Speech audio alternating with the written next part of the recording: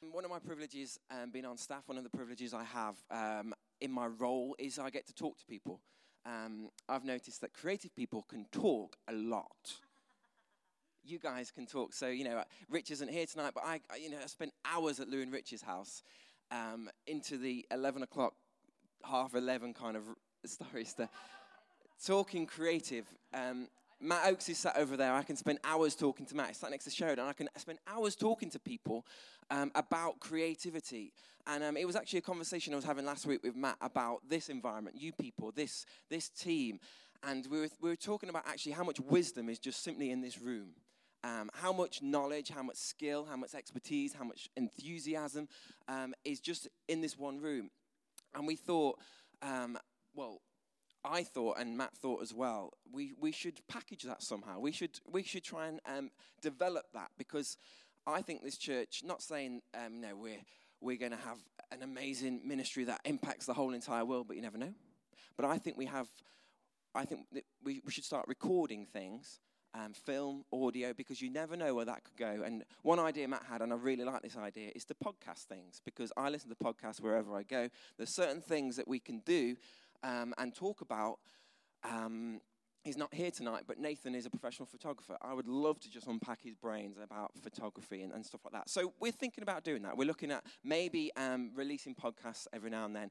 So this is a pilot. This is a trial. So you've got 4 stools. You're going to have 3 people on a panel, and I'm going to have a go at interviewing them about worship. Now, I originally had the stools on the stage, but I took them off. Partly because it's a little bit more intimate, but also to illustrate a point that the topic for tonight's conversation is worship off the stage. So I'm going to invite the panel to the front, and we're going to just talk for, can someone keep an eye on the time? We're just going to talk for, say, 20 minutes max. But can we give a warm welcome to Matt, Tim, and Jess? We'll start with you, Jess, because you've got the microphone. We're talking about worship off the stage. So what we've got on the stage, what we've got here, we've got a worship leader, in inverted commas. I hope you don't mind me saying that, Tim. We've got a musician. I know there's more to you than that, but just for the sake of today, on any given Sunday, we would have somebody allocated as a worship leader. We'd have at least one musician, and we would have someone on tech. And we'd have someone specifically for Jess on AV. So Jess, I see you on AV. I see you during a Sunday morning practice, and I see you at times, hands raised, the lights are off at the back, no one's seeing you.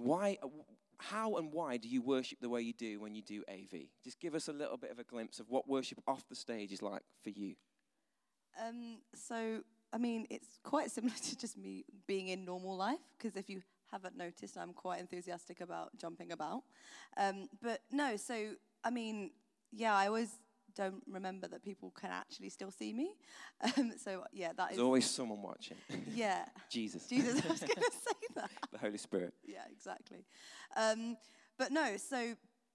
Just sometimes I would be in the middle of doing an actual service, and would realize that because I'm focusing so much on making sure that the words are coming up at the right time and that everything looks okay, and just kind of the logistics of that, I noticed sometimes that I wasn't actually, that it was an amazing moment. I really wanted to, focus on God, and I felt like the words in the song were really speaking to me, but I felt like I couldn't fully kind of focus on God, because I want to obviously make sure that other people could worship. So even though I do still do that, and I do still sometimes, if I know that I can wait for a second to press the button, I will, do a bit of worship. But when we're rehearsing, obviously, it's very important for the team that they see the words, but also I feel kind of a bit more freer to kind of be like, this is my time. I might not be able to focus as much during the gathering on this, because obviously I want to make sure I'm giving excellence from what other people can see and helping them worship. But this is kind of like my time that I can focus on God in case I can't do it later, I guess. And also I just love jumping about and being myself. Silly. It's great. It's great. I'm going to come back to you, Jess, and I'm actually going to ask you a question I didn't prepare you. I'm going to ask you Brilliant. The same question Wonderful. I'm about to ask Matt, so I'll give you time to think about it. But Matt, you've been in the band for quite some time. You're a musician. I know Matt tells me you're trying to teach yourself to sing, But in terms of the world's definition or our definition of a worship leader, you're not the named person.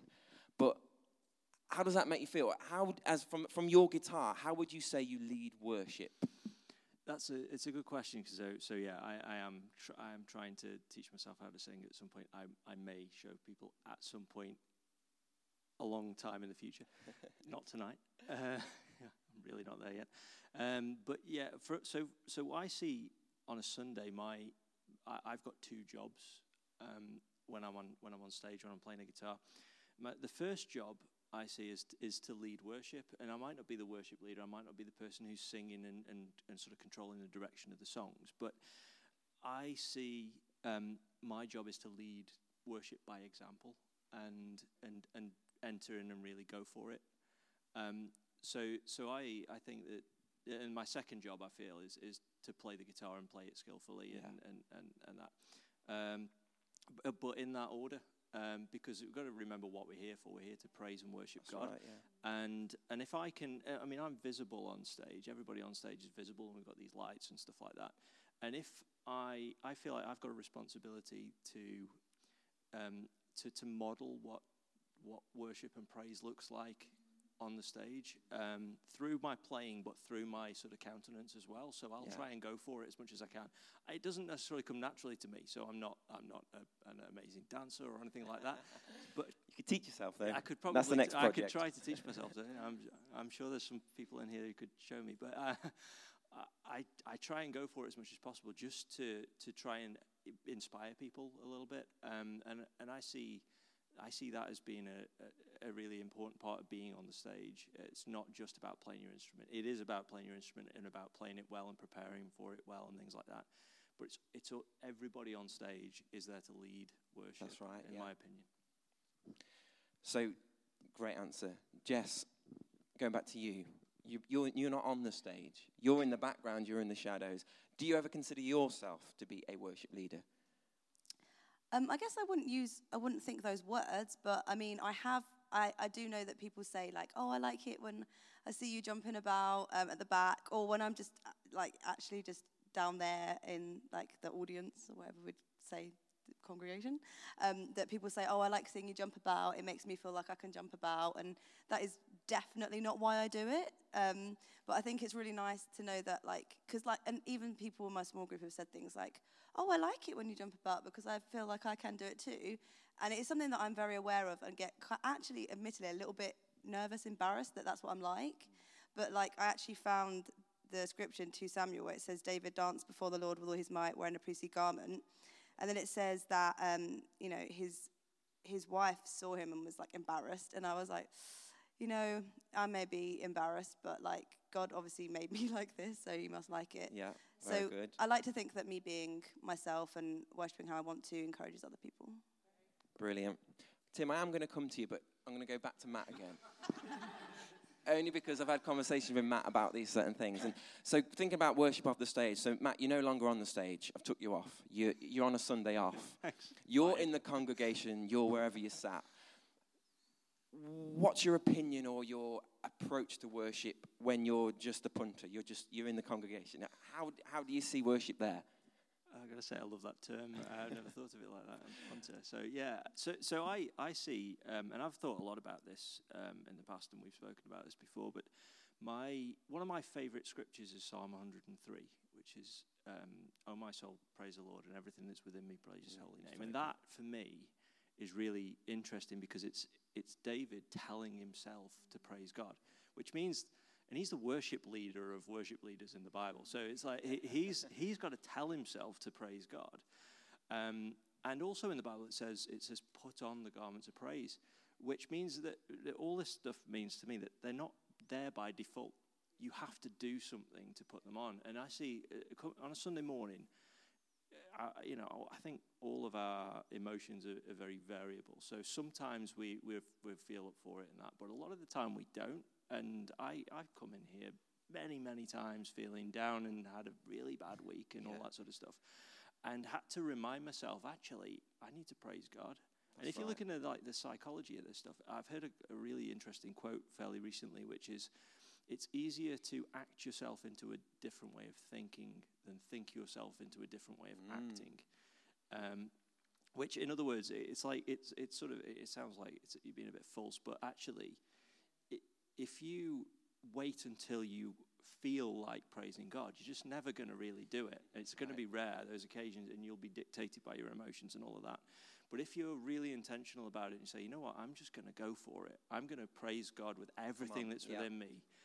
And I don't care what other people think. I mean, it's pretty dark in here, so it's actually quite easy to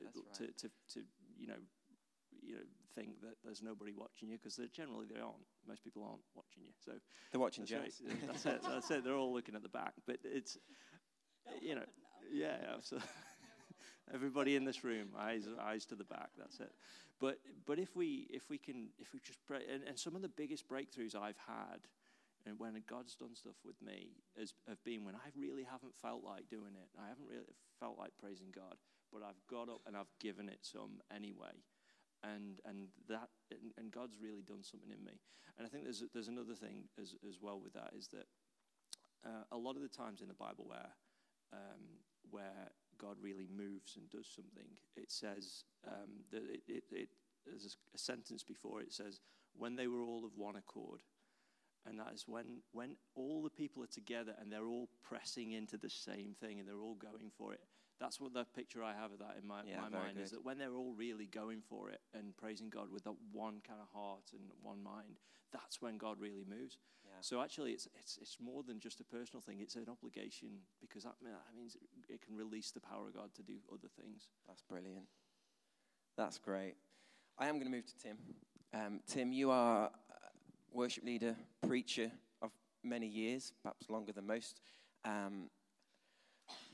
You're just calling me old now, aren't you? Inadvertently calling you old, yeah. But what I'm trying to paint the picture is that you, in some people's eyes, maybe some people in the room, maybe some of the younger guys, you've reached the pinnacle of Christendom. You are a preacher.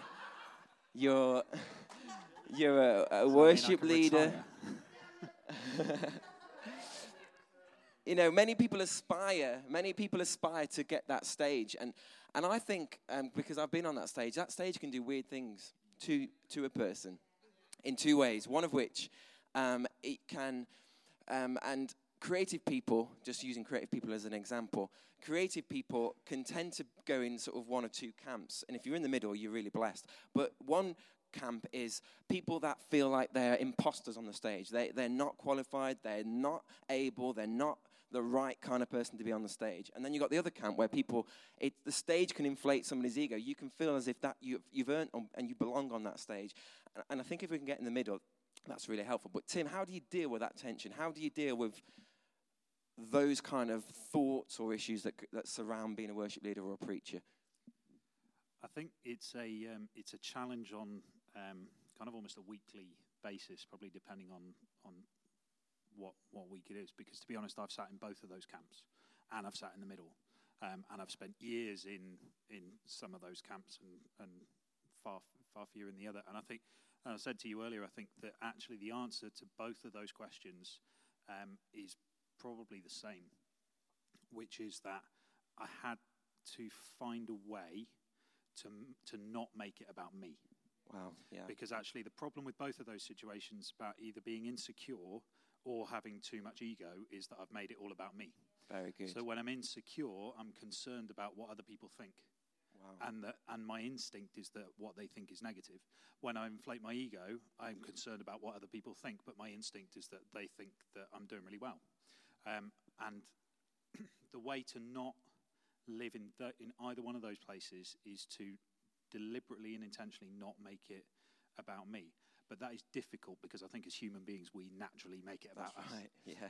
Because we interpret it through our own filters and all of that sort of thing. So I would say that I've gone on a journey of trying to get to the root of why I do things. So whether it's preaching or whether it's leading worship, why am I there because I choose to be, not because somebody's asked me to be. But if I'm choosing to get up on that stage, why am I doing it? Yeah.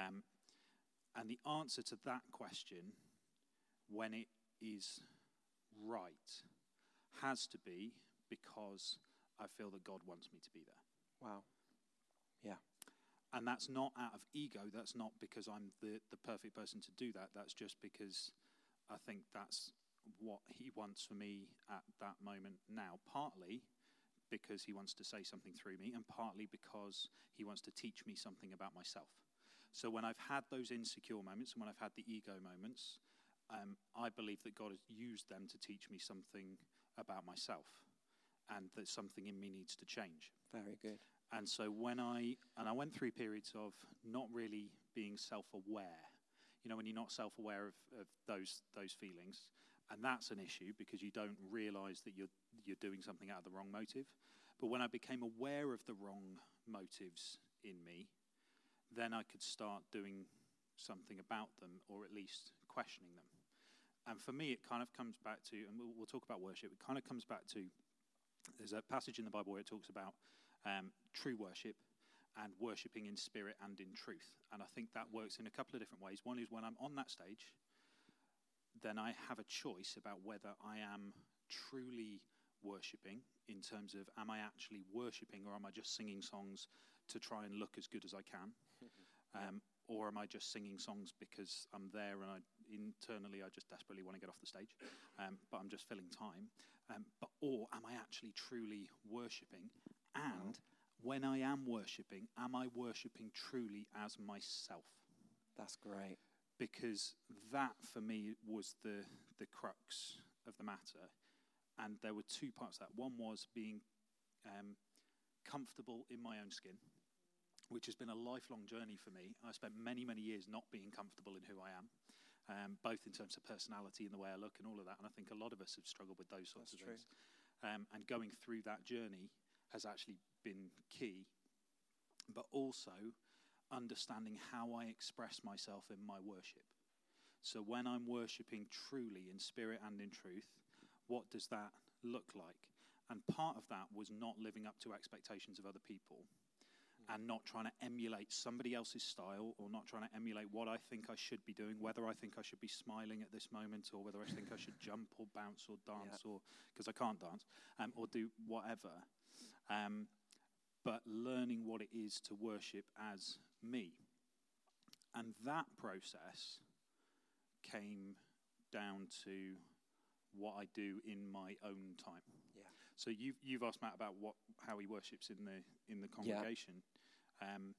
I actually struggle worshipping in congregations most Sundays, and you'll see me most Sundays struggling to worship in the congregation in the stage of life that I'm in, because when I am worshipping in the congregation, I have two small children next to me who I cannot take my eyes off and can't kind of stop looking for and checking that they're not destroying themselves or something, or other people. So I genuinely struggle with that. So I actually find it easier worshipping on a Sunday morning on the platform than I do down there, because I don't have to think about it. But for me, where I've learned to worship truly as myself has been in my study at home and in my car. Wow. But I've learned that in two different ways, because in my study at home, it's normally been at about 5:30 in the morning, because that's the only time I get to myself, because I have 4 kids. But because it's 5:30 in the morning, I can't sing at the top of my voice. No. So I wrap myself up in headphones and just have those intense moments of just enjoying the music and focusing on God. Now, I'm not always good at that. Sometimes I fall asleep. Sometimes I just, that's the way. But in those moments, I've learned how to focus on God. And then in my car, I can let loose and actually kind of sing and do what I need to do, and hope that nobody's actually paying attention to the person in the car next to them in the traffic lights. But it's in those moments that I've learned, I think, some of how I express myself in worship as who I am, and therefore learning to kind of take that onto the stage. But if I'm not being myself fully there, then I'm not going to be worshipping in spirit and in truth. That's great. And in doing that relieves the pressure of feeling insecure or inflating egos and all of that sort of stuff. Although that is still a constant tension, because that is always there trying to feed in from either end of the spectrum. Usually depending on how well the practice has gone or how well different things, But I think knowing and trying to find myself and be comfortable in who I am and how I express myself to God, and trying to do that in as undiluted a way as possible on the stage is the goal for me at the moment. That's great answer. Quick fire round, you've got 30 seconds. Tim, you said a lot, so I'm going to give it to Matt. Just 30 seconds, Matt. What do you do? How do you worship off the stage, out, at home? Just give us something that will encourage somebody. How do you worship at home? 30 seconds. And then the same to Jess. That's a good question, because it varies a lot, and being busy, it's very difficult to get time to do that. But just having, so it's very different to in church. For me, it's trying to get that time, that fairly quiet time. And it's actually similar to Tim as well, in the car occasionally, on the motorway when people aren't looking at you next to traffic lights is a good time as well. But just trying to grab any time that I can to do that. I also find that I worship God playing the guitar at home, not necessarily playing worship music. I find that just because I can't sing yet. I'm trying. Not yet. I find that noodling away on the guitar and doing that, but I'm doing that. I feel I'm doing that for God, and I'm actually worshiping God in that way as well. That's a big thing for me. Great answer. And finally, Jess, bring us home. Just give us a rundown of what worship might look like for you at home or in your car. In both those places, it's usually quite loud.